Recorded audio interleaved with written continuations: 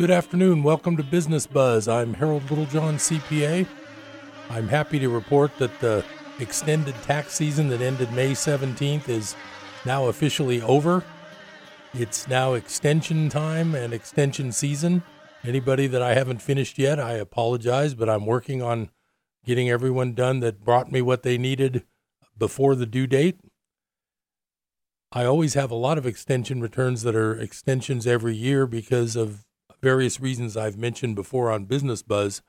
Sometimes it's very beneficial to be on extension, especially if you're funding your retirement plan and you're self-employed. If you're scrambling to get that tax paid, you're legally still filing on time when you're on extension and you file before October 15th, which is the extended due date. That is very handy for some people who are just not certain exactly how much tax they owe, but if they have a few more weeks, they can, number one, ascertain the correct amount of tax to pay, and number two, pay it with a small penalty and some interest. The penalties are 1/10 of the penalty if you aren't extended. In other words, if you're a late filer and let's say you owe $100, actually that low, you probably wouldn't have a penalty at all. But the general rule is the penalty for late filers who owe tax is 5% per month of the balance you owe. So if you owe $1,000, 5% of that's $50. If you file an extension, so you're filing timely, and you owe $1,000, the penalty's only 0.5%. In other words, 1/2 of 1%. That would be $5 on $1,000. So even if you owe $2,000 or $3,000, you can basically extend the tax for a month. Only pay if you owe $3,000, you'd only pay $15 of late payment penalty, and you would probably pay. I'm doing some math in my head real quick. Probably about $7 or $8 a month for interest. So for $22. You could postpone paying that $3,000 for a month. That sounds like a pretty good deal sometimes when the cash flow just isn't working out quite right and you just need a little more time. That's what those extensions are for.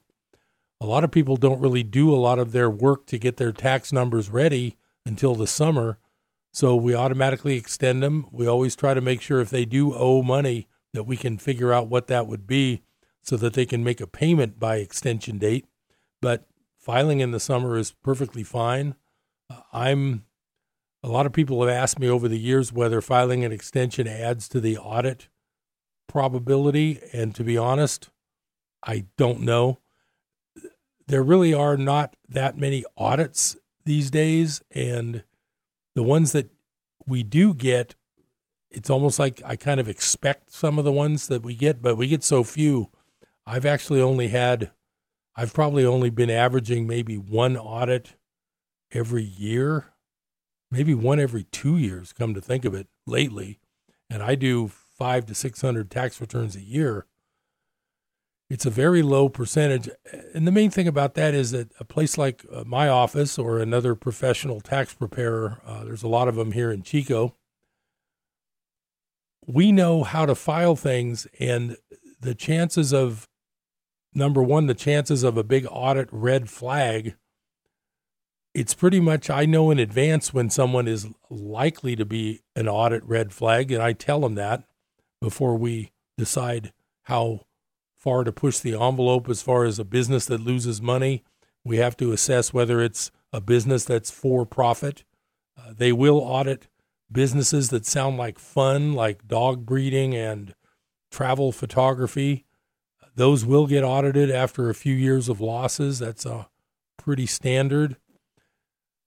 That is, though, something that we can kind of figure in advance. So I always warn clients who say, hey, can I write this off? Can I write that off? We always discuss the fact, well, are you in this business for a profit? You don't have to make a profit right away, but you do have to be able to show that you are working toward a profit in a reasonable fashion. And there's a few rules about if you make a profit in 3 of 5 years, I think it is, that is then guaranteed to be a profit motive. But if you don't make a profit at all in 5 years, that doesn't mean you aren't a legitimate business. And that's not a hard and fast rule to exclude a business from taking losses. But it does make you much more of an audit risk. And if you do get audited, they believe you spent the money. When you're a travel photographer or travel writer, and you just retired from being a professor for 50 years, and now you're traveling to Europe, losing $20,000 a year in your new business, the IRS, if they examine that return, they're not going to argue whether you spent the money or not. They know you spent the money. So having the receipts is just one step in the process. They know you spent it. Their argument is this is not a for-profit venture, therefore it's a hobby. Therefore, you can only deduct losses to the extent of your income, and you can't take that number below zero.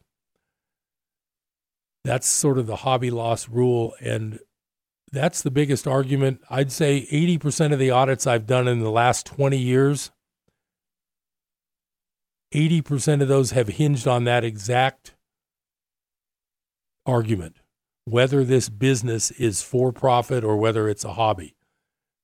I'm well aware with my 40 years of tax preparation experience, I'm well aware of which clients are likely to be audited down the road, and we work accordingly to make sure that they do have a real business plan with a real reasonable profit motive and not just a pie-in-the-sky way to save taxes, which obviously would be a hobby if it wasn't a for-profit business.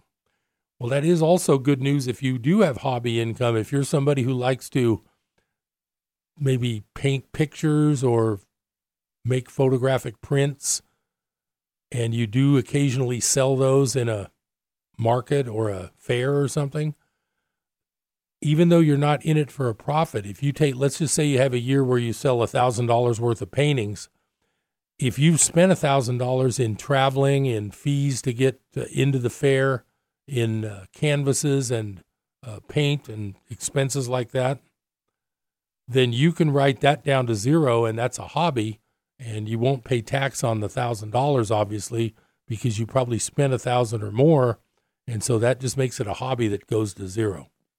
Not a problem. It's only a problem when people want to take a hobby and somehow save taxes with it. That's when it doesn't really work and it doesn't make sense. Of course, I advise against it, but we do go over all the main rules and the main criteria so that everybody's aware of what their rights are as far as a taxpayer being able to deduct losses and the rights of not being able to deduct losses in a true hobby. Back in the 1980s, they changed the law so much that rental income became a real limited amount too. And I won't get into any big spiel today about that. It's fairly complicated, not really, but the general idea is if you make a lot of money, and their definition of that is $150,000 per year. If you make $150,000 per year, you will not be able to deduct rental losses currently. You'll have to store them up for later. So that's another bit of a trick that a lot of people come to me and say, hey, I want to save tax. How about if I buy a rental? And I look at their tax return and I see they make $200,000. I have to tell them, well, you can buy a rental if you think it's going to go up in value, or, if you think it's a good economic decision without thinking about the tax rules, because tax-wise, it's going to take a long time for you to get the benefits of those rental losses on your taxes if your income is $150,000 or more. That's just another trick of all these deductible loss ideas and what can and can't be done.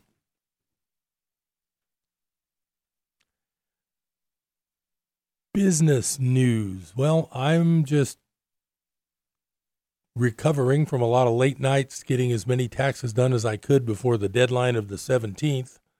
I did as many as I could. Now I have a bunch of extensions that I'm working on, but business, I think business in Chico to me seems like it's kind of booming. I've got lots of new clients this year, lots of call. Every day I get a call for a new potential client that's got a business and some filing they need, some advice they need. I can't always help everybody. My office is a small office. I purposely don't offer bookkeeping as a service in-house. I just don't have enough manpower, don't have enough employees to tie everybody up with that kind of work. But if you have your bookkeeping handled somehow else, or I can help you show you how to do it yourself in a very cost-effective, easy manner, and I can probably help you with your taxes, and it just depends on what you have. But every day I'm getting a call from someone new, it seems, and a lot of those do turn into good clients. Some of them I just have to say, that's not a good fit for me. I don't have enough manpower to really take on all the things you might need. I always enjoy talking to new people, though, because it's amazing how many times I'll talk to someone new and they think they have a very strange, horrible problem, but it's a problem that I've dealt with many times in the past with all the clients I've helped, and I can kind of make them feel better and say, hey, here's what you need to do. This is the process to get it done, and it's not the end of the world. One person I talked to today, this person actually has, I think, 10 years of taxes to catch up the filing. My software goes back, I think I could probably fire up my software all the way back to the year 2000 or before. I've been using the same software since 1989, which dates me. Like I say, I've been doing taxes for 40 years, and I've been using the same program to do the taxes for 32 years.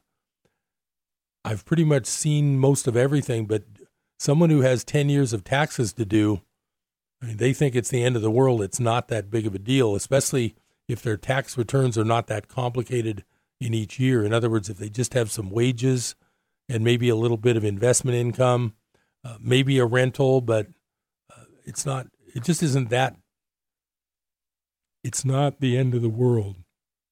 So anyone out there with old years taxes to file and you're nervous about it, call me or someone like me, call a tax professional and talk to them and see what they say. It may not be as bad as you think.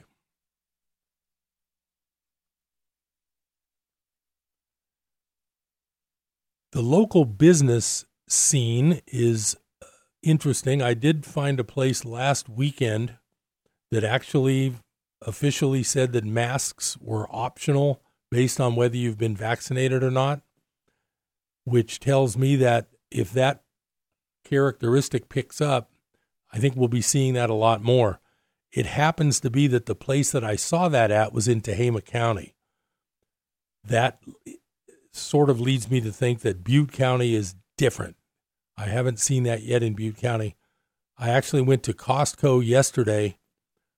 I go to Costco maybe once a month just to kind of stock up on certain things. I was expecting that masks were not required, but lo and behold, they were.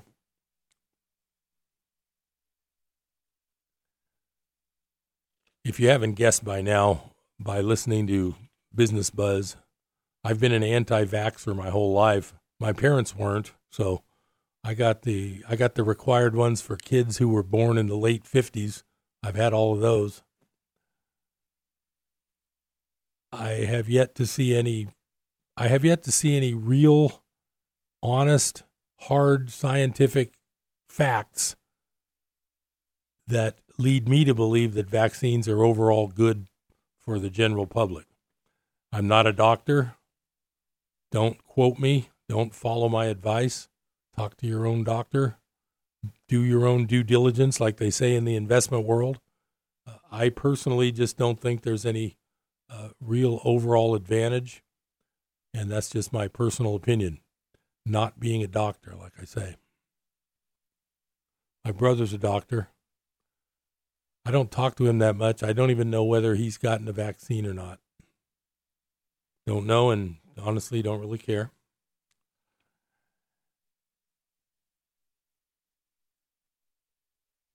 It's a little weird to me that one county can have one set of rules and another county has another. We'll talk about some of those rules when I come back on Business Buzz. Stay tuned.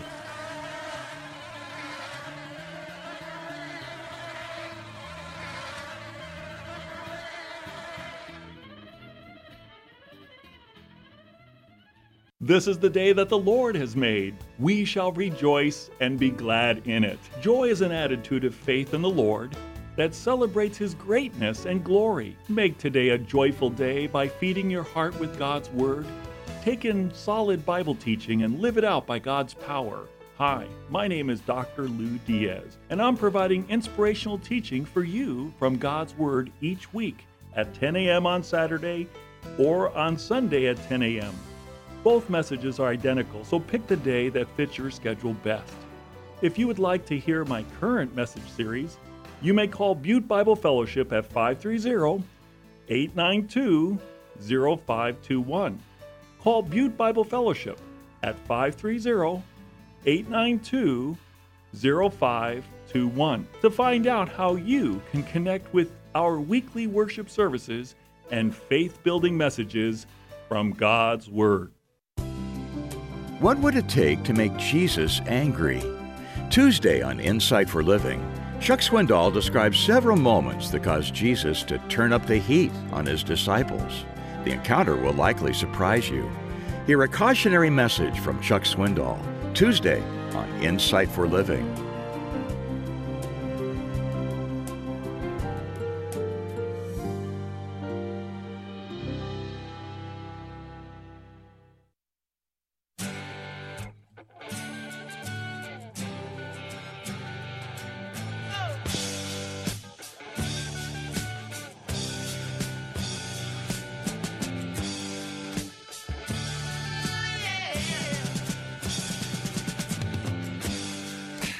Welcome back to Business Buzz. I'm Harold Littlejohn, CPA, in a post-tax season world and a nice, warm Chico afternoon. I'm glad you have a little time to spend with me. I hope I don't bore you. I hope I entertain you. I want to educate a little bit. I feel like I've got enough experience in a lot of these areas where I should be able to impart some knowledge that might be helpful. That's what I try to do. So in the world of crazy medicine, I have a hang on, I've got to find my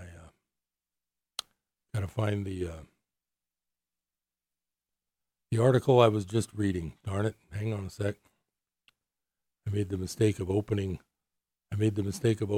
two windows. Then I try to find the one I was on, and I don't get back to it. Here it is. Okay, so here's the kind of thing that really bothers me about our federal laws, our Budinsky of everybody butting into everybody's business, and I'm going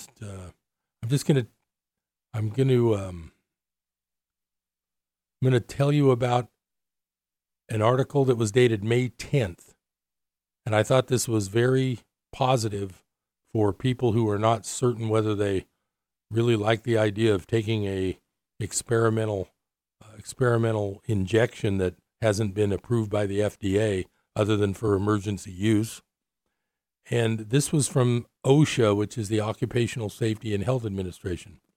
And on May 10th, OSHA has put employers on notice that should they attempt to require employees to receive injections of experimental COVID-19 gene therapy vaccines, a resulting adverse reaction will be considered work-related, for which the employer may be held liable. Now, to me, that totally made sense. I mean, obviously, if you're going to require an employee to take an experimental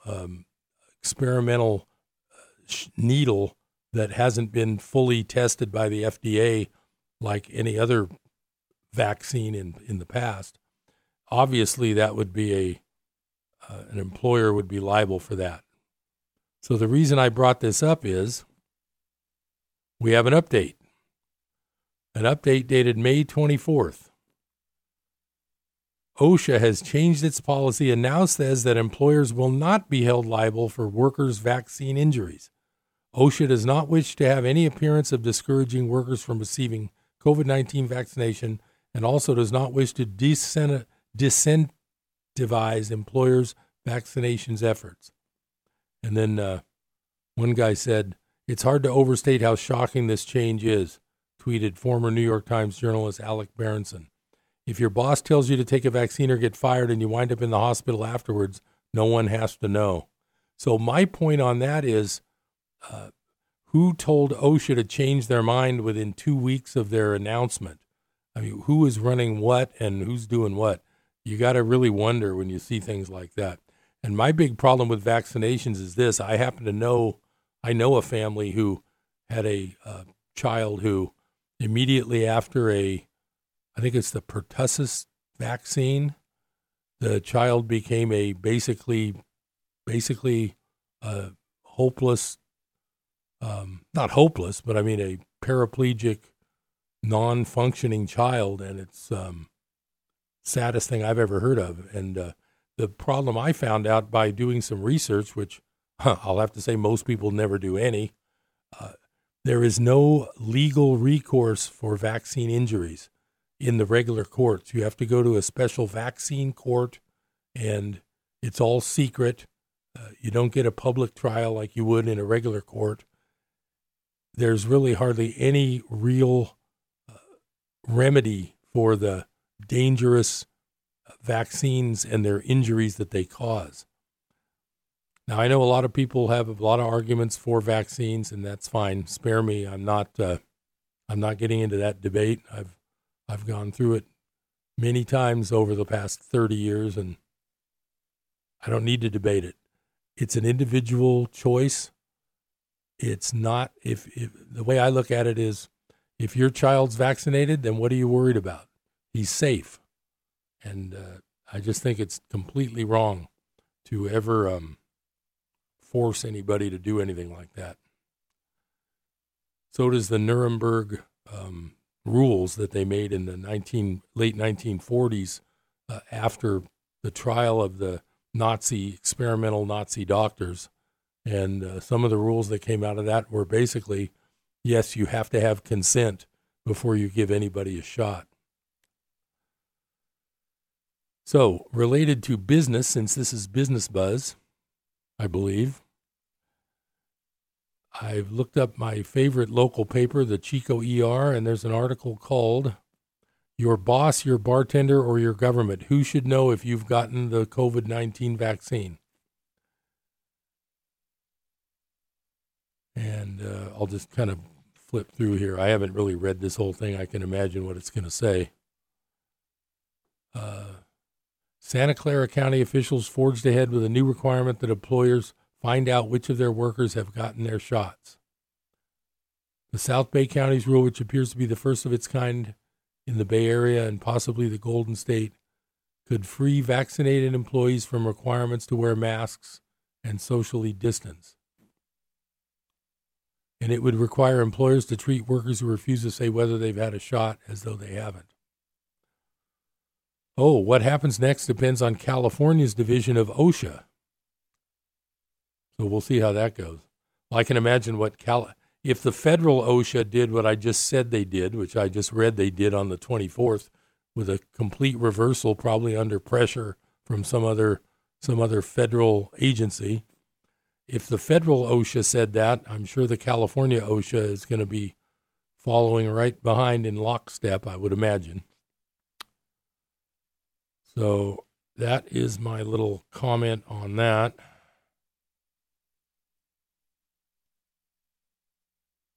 You know, what's really amazing to me is and it doesn't really have to do with business, but I think it'll trickle down to business. It'll trickle down to everything. What's amazing to me is how little our kids are being taught things that I learned when I was in grammar school in the 1960s, especially about the Bill of Rights and individual rights and things like that. Of course, getting a law degree, I really got to learn a lot of the ins and outs of the Bill of Rights, because a lot of the constitutional law class deals directly with for those first 10 amendments, which is the Bill of Rights. Very interesting cases, interesting rulings. Sometimes they totally made sense. Sometimes they sort of did, but that's what courts are for. But no court can contradict the Constitution. That's the bottom line. And if people don't understand what's in the Constitution, how are they ever going to know whether that's been violated in their respect?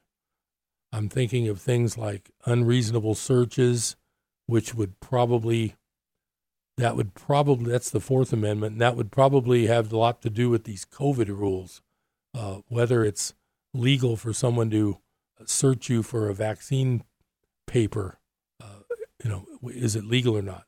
So I'm just shocked that we could have a whole generation of young people that have no clue what their individual rights are. And I'm guessing that in another 50 years, if people don't get educated, my generation's going to be gone, and my son's generation will be the older generation, and he's semi-educated on it, but he went to grammar school 20 years ago.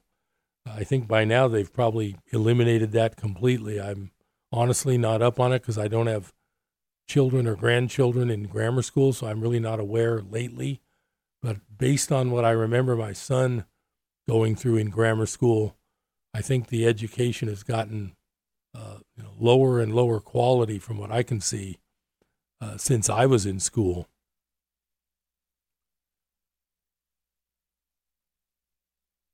So as far as the break goes, it's upon us. Stay tuned to Business Buzz. I'm Harold Littlejohn, CPA. I'll be right back after the break.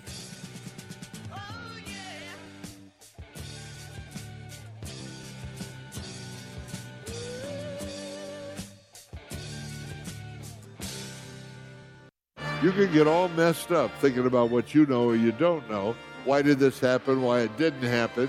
And the truth is, God's greater than anything you've ever felt or desired or know. And He knows all things. He knows why it happened, why it's there. David Hawking teaches us vital lessons about God's sovereignty. This week on Hope for Today. Tune in for Hope for Today, weekdays at 8 a.m. here on KKXX. Since the creation of the world. This is Ken Ham, CEO of the Global Apologetics Ministry of Answers in Genesis. Romans chapter 1 tells us that God is clearly seen in what He's made. Indeed, those who reject God are without excuse. It's so obvious from creation there's a creator. Now, it's worth noting that the Apostle Paul says the witness of creation has been going on since the creation of the world. Many Christians say God created over millions of years, but that not only contradicts Genesis, it goes against passages like this one that say that people have been around since the beginning of creation. Those who add millions of years into the Bible, well, they're without excuse for their compromise. For God's Word has made the true history of the universe so clear. Discover answers to your questions and receive encouragement at AnswersRadio.com. And check out our streaming platform of Answers.tv when you visit AnswersRadio.com. I spend a lot of time in the garage. I know I'm a bit rusty, and sadly in '09, it was sparks from me, your handy chains, dragging behind your truck that accidentally started a wildfire. Spark a change, not a wildfire. Visit SmokeyBear.com. Brought to you by the U.S. Forest Service, your state forester, and the Ad Council. Only you can prevent wildfires.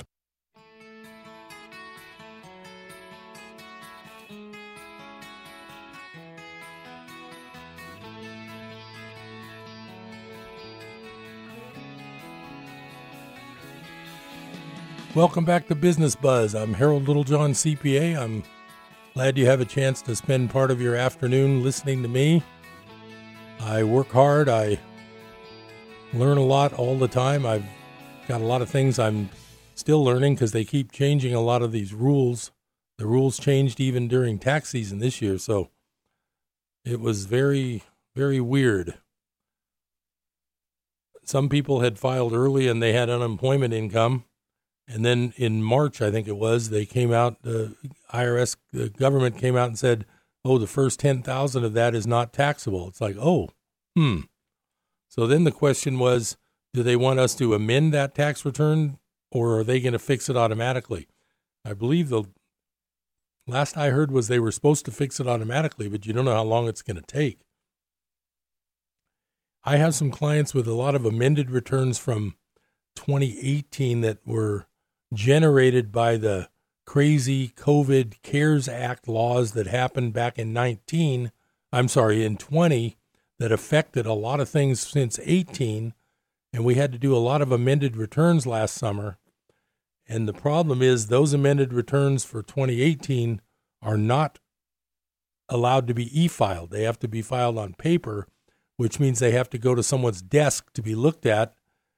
The problem there is, of course, IRS, like everyone else last March, sent everyone home, then tried to have everybody work from home. So there weren't enough agents actually working with the files at their desk. To make a long story short,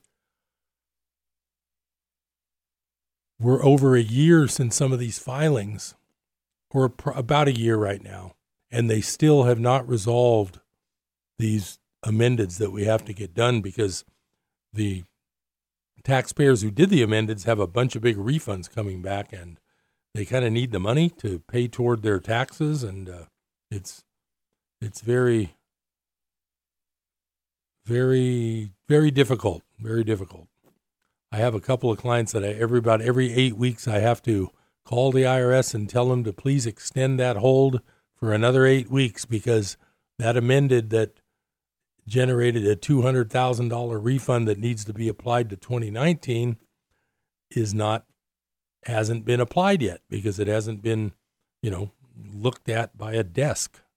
It's crazy.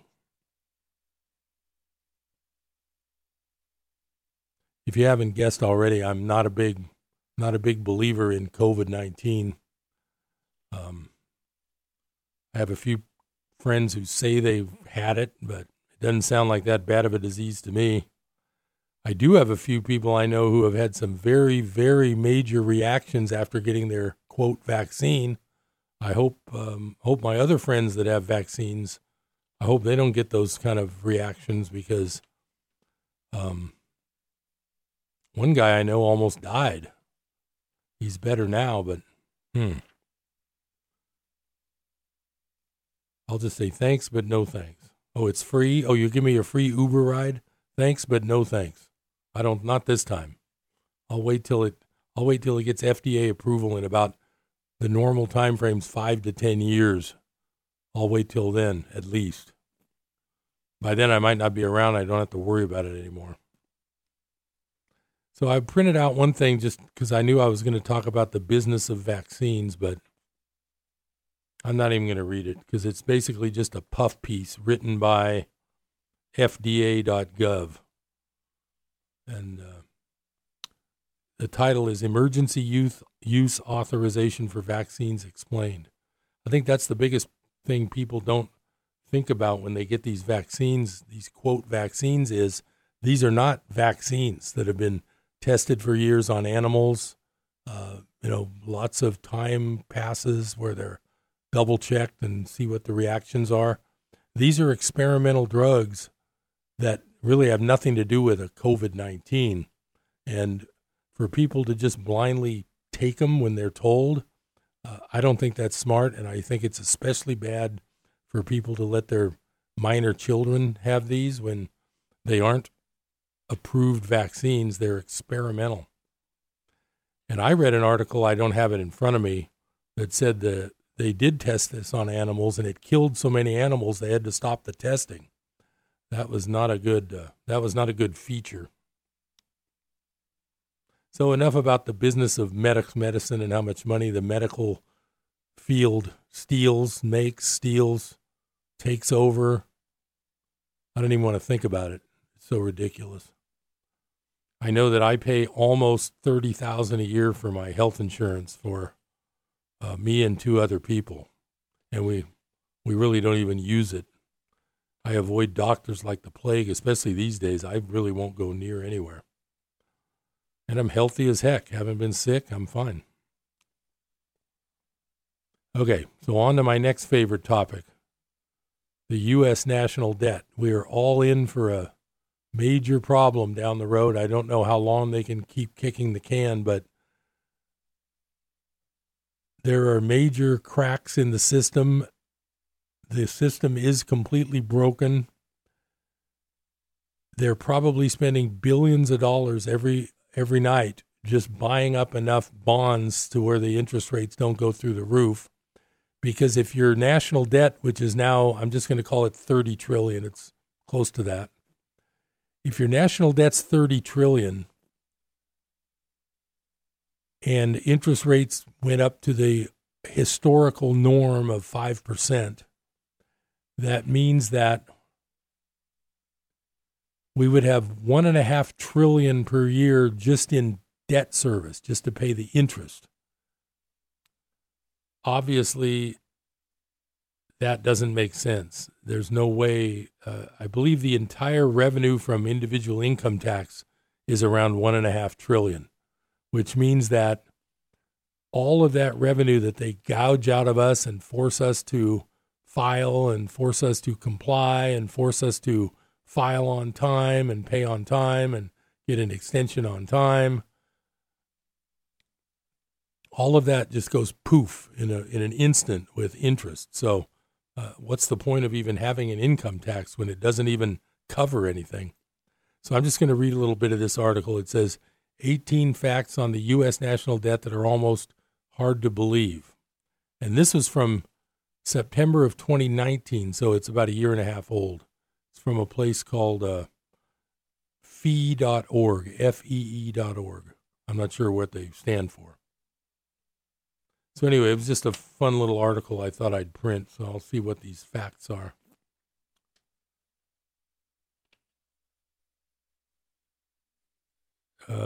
At this point, it was 22.5 trillion. I know now I think it's 28 or 29. It says, below are some facts that help put in perspective just how large is the sum of 22.5 trillion.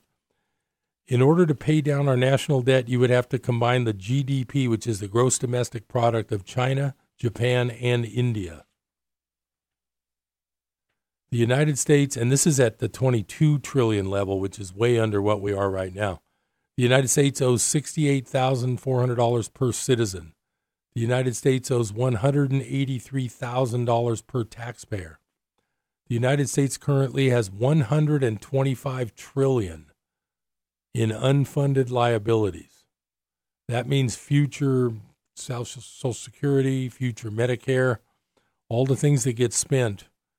It's $125 trillion. According to the Nonpartisan Congressional Budget Office, the U.S. debt held by the public will reach 100% of GDP in 2028. In 2008, interest on the federal debt was $253 billion. Interest for fiscal year 2019 is roughly 89% higher. For fiscal year 2019, interest alone on the federal debt is $479 billion. In 1979, total federal government receipts were $463 billion.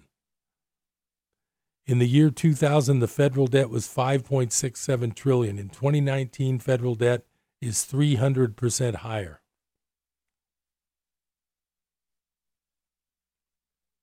At Forbes, Jim Powell writes that the old New Deal cost about $50 billion from 1933 to 1940, whereas the future cost of old New Deal programs still in effect is reckoned at more than $50 trillion.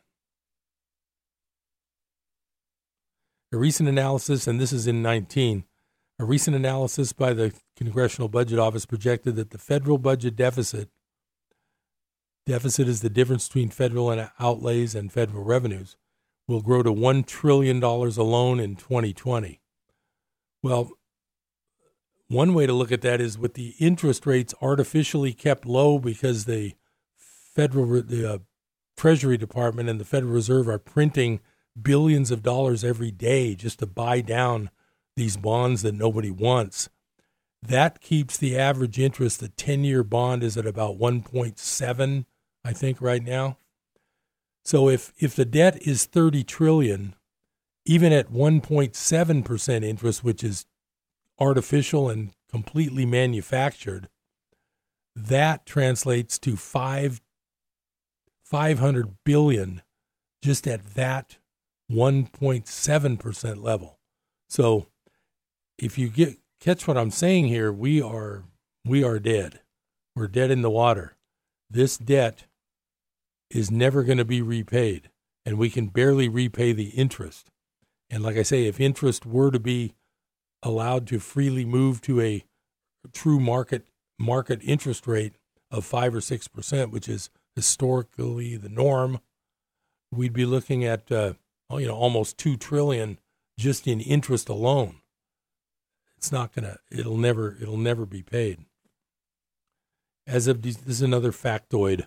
As of December 2018, only 10 countries have worse debt to GDP ratios than the United States.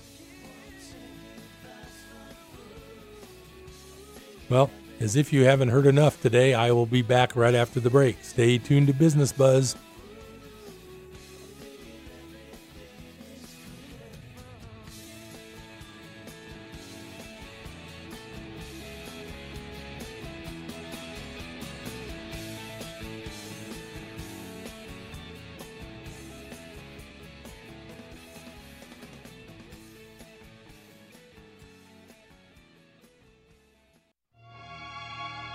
Hello, this is Samantha Landy, and I bring you Psalms of Hope, heard here on Life Radio every Monday, Wednesday, and Friday at noon. So do tune in and join me for beautiful music and an encouraging word from the Lord.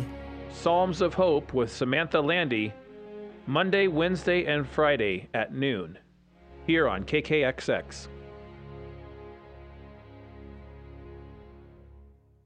Hi, we're the Goo Goo Dolls. We're fortunate that our daughters have what they need to grow and learn. But that isn't the case for nearly 13 million kids in the U.S. that struggle with hunger. Childhood hunger is a heartbreaking reality that Feeding America is working to change. Each year, the Feeding America network of food banks rescues billions of pounds of good food that would have gone to waste and provides it to families and children in need. You can help kids in need in your community by visiting feedingamerica.org.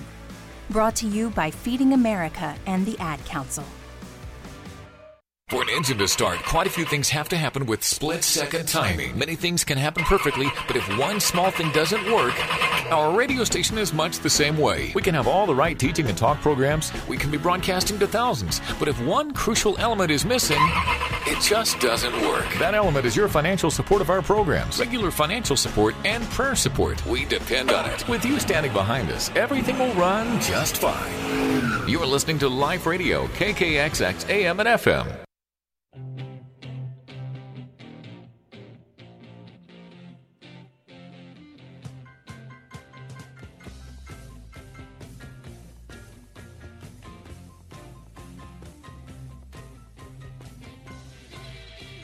Welcome back to Business Buzz. I'm Harold Littlejohn, CPA, taking a well-deserved, if I say so myself, break from the office with tons of taxes to finish, lots of work. Of course, I'm happy to be very busy. I don't complain when I'm busy.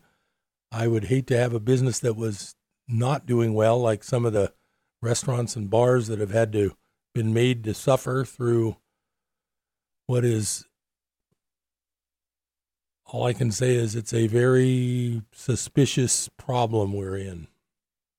And I don't believe a word that I read about it. But, so, the way I look at it, some of these things are just too big to handle all the time. So why not visit the other side for a few minutes a day? And that's what I like to do. And that's what we're going to do together. Because I've had enough of vaccines and masks and bailouts and PPPs and loan applications and banks and Federal Reserves and Treasury departments and student loans. I've had enough. So I'm going to leave for a while.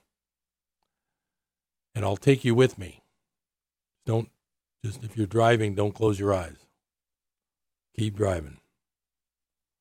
I'm going back to A Course in Miracles. I'm going to get myself a little salvation here. It's going to make me feel better, and I'm going to go back to work and attack a stack of taxes. Like a warrior. Like David going after Goliath that's sitting on his desk. So I am in, I think it's chapter 28. Honestly, I'm not sure. I'm using my online version, so it's on my tablet.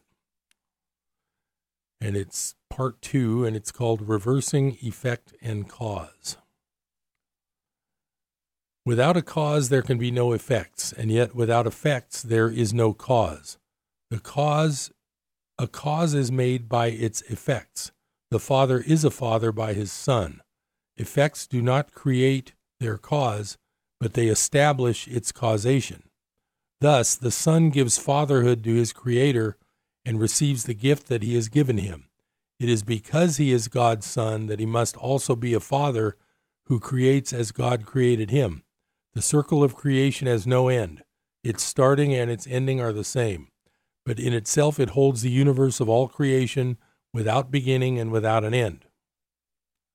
Fatherhood is creation. Love must be extended. Purity is not confined. It is the nature of the innocent to be forever uncontained, without a barrier or limitation. Thus is purity not of the body, nor can it be found where limitation is. The body can be healed by its effects, which are as limitless as is itself. Yet must all healing come about because the mind is recognized as not within the body, and its innocence is quite apart from it, and where all healing is. Where then is healing?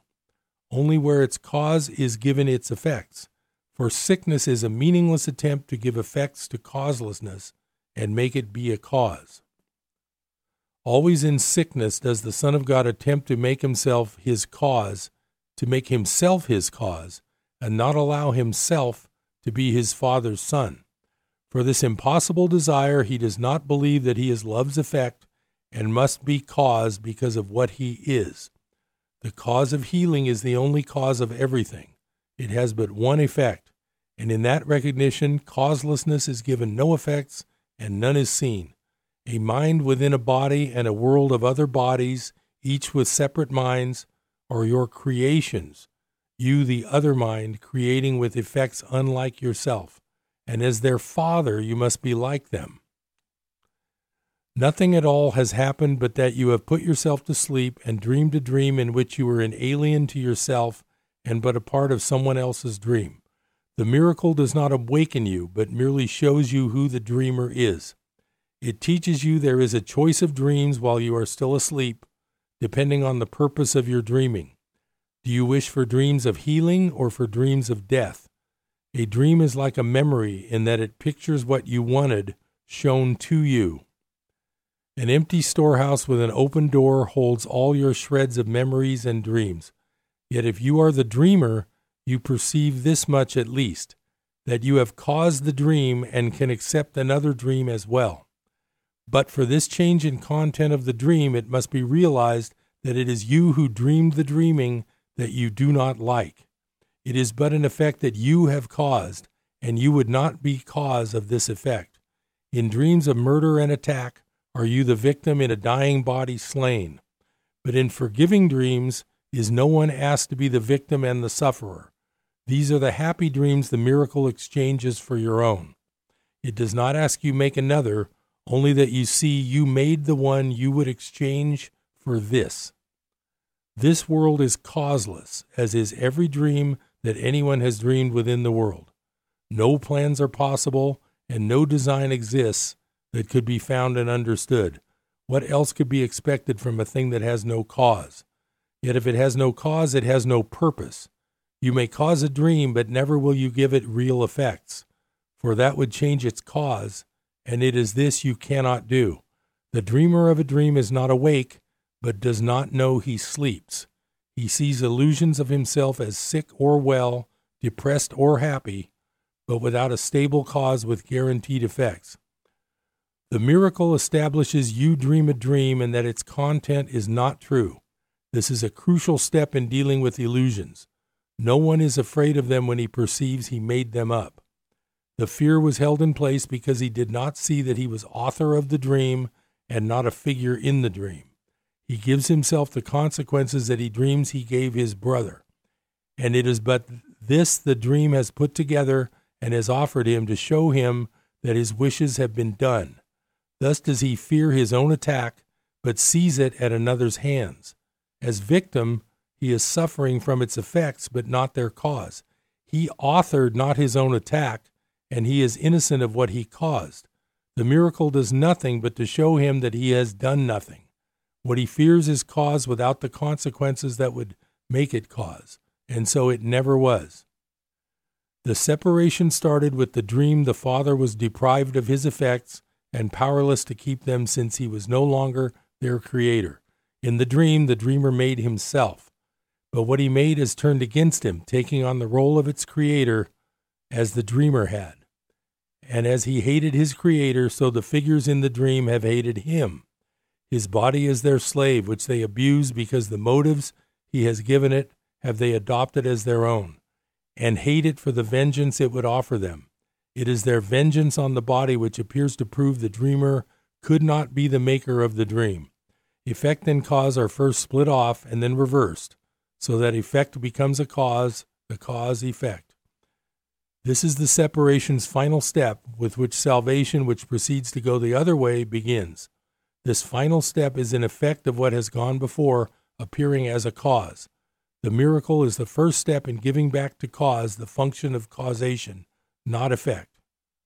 For this confusion has produced the dream, and while it lasts, will awakening be feared, nor will the call to awakening be heard, because it seems to be the call to fear. Like every lesson that the Holy Spirit requests you learn, the miracle is clear. It demonstrates what he would have you learn and shows you its effects are what you want. In his forgiving dreams are the effects of yours undone and hated enemies perceived as friends with merciful intent. Their enmity is seen as causeless now because they did not make it, and you can accept the role of maker of their hate because you see that it has no effects. Now are you freed from this much of the dream. The world is neutral, and the bodies that still seem to move about as separate things need not be feared, and so they are not sick. The miracle returns the cause of fear to you who made it. But it also shows that, having no effects, it is not cause, because the function of causation is to have effects, and where effects are gone, there is no cause. Thus is the body healed by miracles, because they show the mind made sickness and employed the body to be victim or effect of what it made.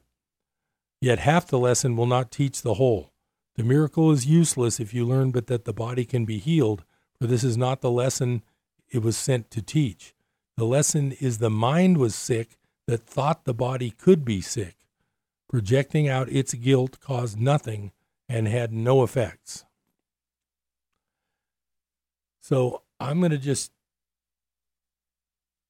stop reading, and I'm going to give you my interpretation of that last bit of that chapter, because this is what I've been studying for going on about 13 years now.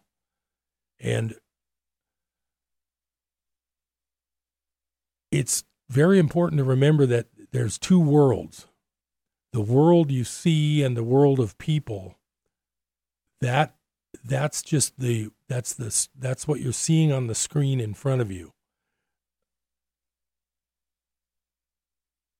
The other world is where you step back and observe your own mind and realize that your physical persona is not real. It's hard to handle when during the day you're bombarded with everything and you're obviously a body and you obviously have these problems and that problem, and your children are sick today, you couldn't go to work, you're not going to make the rent this month because you didn't work enough, you got laid off at work, so you worked for a restaurant and the virus shut down the restaurant, now you don't have any money to pay the rent. This is that's your small self. And that self seems very real. But if you step back and observe your thoughts, you realize that time sort of disappears, your problems sort of disappear, and that's where I go with this Course in Miracles. Now, I don't profess to be an expert at this. It's not something that you're supposed to preach to groups of people. It's just something I like to share with people because I've had so many pleasant experiences reading this and putting some of these things into practice. If you do get the book, part of the book is called the workbook, and you actually do exercises. I've read a few of those at Business Buzz here, and some of those can help you just by hearing how they work. Like exercise. Well, let's go through exercise number 1, and you tell me if this doesn't help you have a little bit of a better day. Let me find trying to find the index to this book. It's been a while since I've used my Nook book here. Find the index.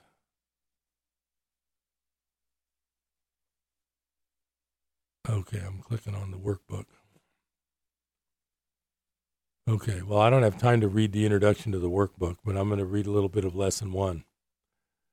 Nothing I see in this room, on this street, from this window, in this place means anything. Now look slowly around you and practice applying this idea very specifically to whatever you see. This table does not mean anything. This chair does not mean anything. This hand does not mean anything. This foot does not mean anything. This pen does not mean anything. Then look farther away from your immediate area and apply the idea to a wider range. That door does not mean anything. That body does not mean anything. That lamp does not mean anything. That sign does not mean anything. That shadow does not mean anything. Notice that these statements are not arranged in any order and make no allowance for differences in the kinds of things to which they are applied. That is the purpose of the exercise. The statement should merely be applied to anything you see. As you practice the idea for the day, use it totally indiscriminately. So anyway, that's what I like about this book, and I'm not an expert, but I sure do enjoy it. I'm Harold Littlejohn, CPA. Thanks for listening to Business Buzz. I'll talk to you next time.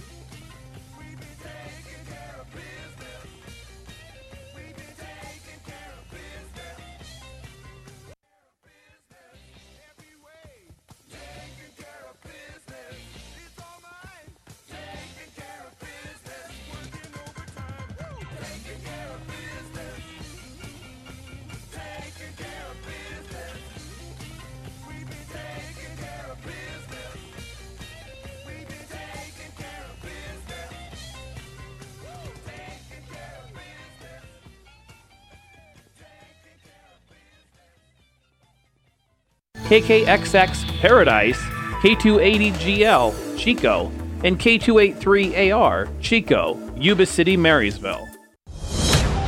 Breaking news this hour from townhall.com. I'm Keith Peters. Dozens of websites briefly went offline around the globe on Tuesday, including CNN, the New York Times, and Britain's government homepage after an outage at the cloud service Fastly. The incident illustrates how vital a small number of behind-the-scenes companies have become to running the Internet. CEO Jason Crabtree with cybersecurity firm Complex says the Fastly outage highlights how serious the issue is. Your communications providers, your DNS providers, these are core pieces that everybody's got a very complicated and complex web of relationships for, and that's exactly why you saw such a significant outage from such a small local event. That's not going away. It's going to get worse. Brief Internet service outages are not uncommon and are only rarely the result of hacking or other mischief. Still, major futures markets in the U.S. dipped sharply minutes after the outage, which came a month after a cyber attack forced the shutdown of the biggest fuel pipeline in the United States. The White House is reacting to the Justice Department's decision to defend former President Trump in a defamation lawsuit. White House correspondent Greg Clugston reports. DOJ lawyers said this week that Donald Trump cannot be held personally liable for crude and disrespectful remarks he made about a woman because he made the comments while he was president. President Biden may disagree with that decision, but spokeswoman Jen Psaki says he won't fight it. The president strongly believes in the independence of the Department of Justice. We were not consulted. The White House was not consulted. As a candidate, Joe Biden said it was inappropriate for the Justice Department to intervene in a private legal battle over Trump's personal conduct. Greg Clugston, the White House. On Wall Street, a mixed day as the Dow was down by 30 points, but the Nasdaq rose 43, the S&P advanced 1. More at townhall.com. Tell me why Relief Factor is so successful in lowering or eliminating pain. I'm often asked that question. Pete and Seth Talbot, the father and son founders of Relief Factor, tell me they believe our bodies were designed to heal. The doctors who formulated Relief Factor selected the 4 best ingredients, 100% drug-free ingredients that each help your body deal with inflammation. Order the 3-week quick start now. Discount it to only $19.95 to see if it will work for you too. Call 800-500-8384. ReliefFactor.com.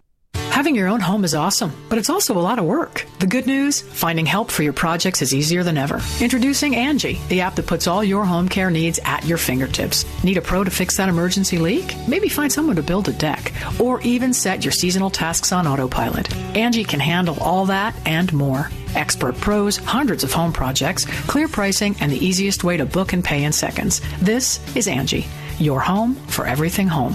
Download the app today. Here's the townhall.com business brief. After hitting a record high in March, the U.S. trade deficit narrowed a bit in April. We get more from correspondent Rich Thomason. Dropping 8% to $68.9 billion as an improving global economy boosted demand for American exports. At the same time, demand here at home for imports shrank, dropping around 1.5% to just under $274 billion. Correspondent Rich Thomason reporting. U.S. employers posted a record 9.3 million job openings in April as the U.S. economy reopens at breakneck speed. Openings were up 12% from 8.3 million in March. Employers hired just 6.1 million people, up 1% from March, according to a Labor Department report. On Wall Street, it was a mixed bag. The Dow Jones Industrial Average down by 30 points. The Nasdaq was up by 43. The S&P 500 up by 1. With business, I'm Bob Agnew. News and analysis at townhall.com. I'm Keith Peters. Hi, this is Jim Daly from Focus on the Family. Thanks for listening today on Life Radio. We can pray for wisdom. We want to pray for discernment.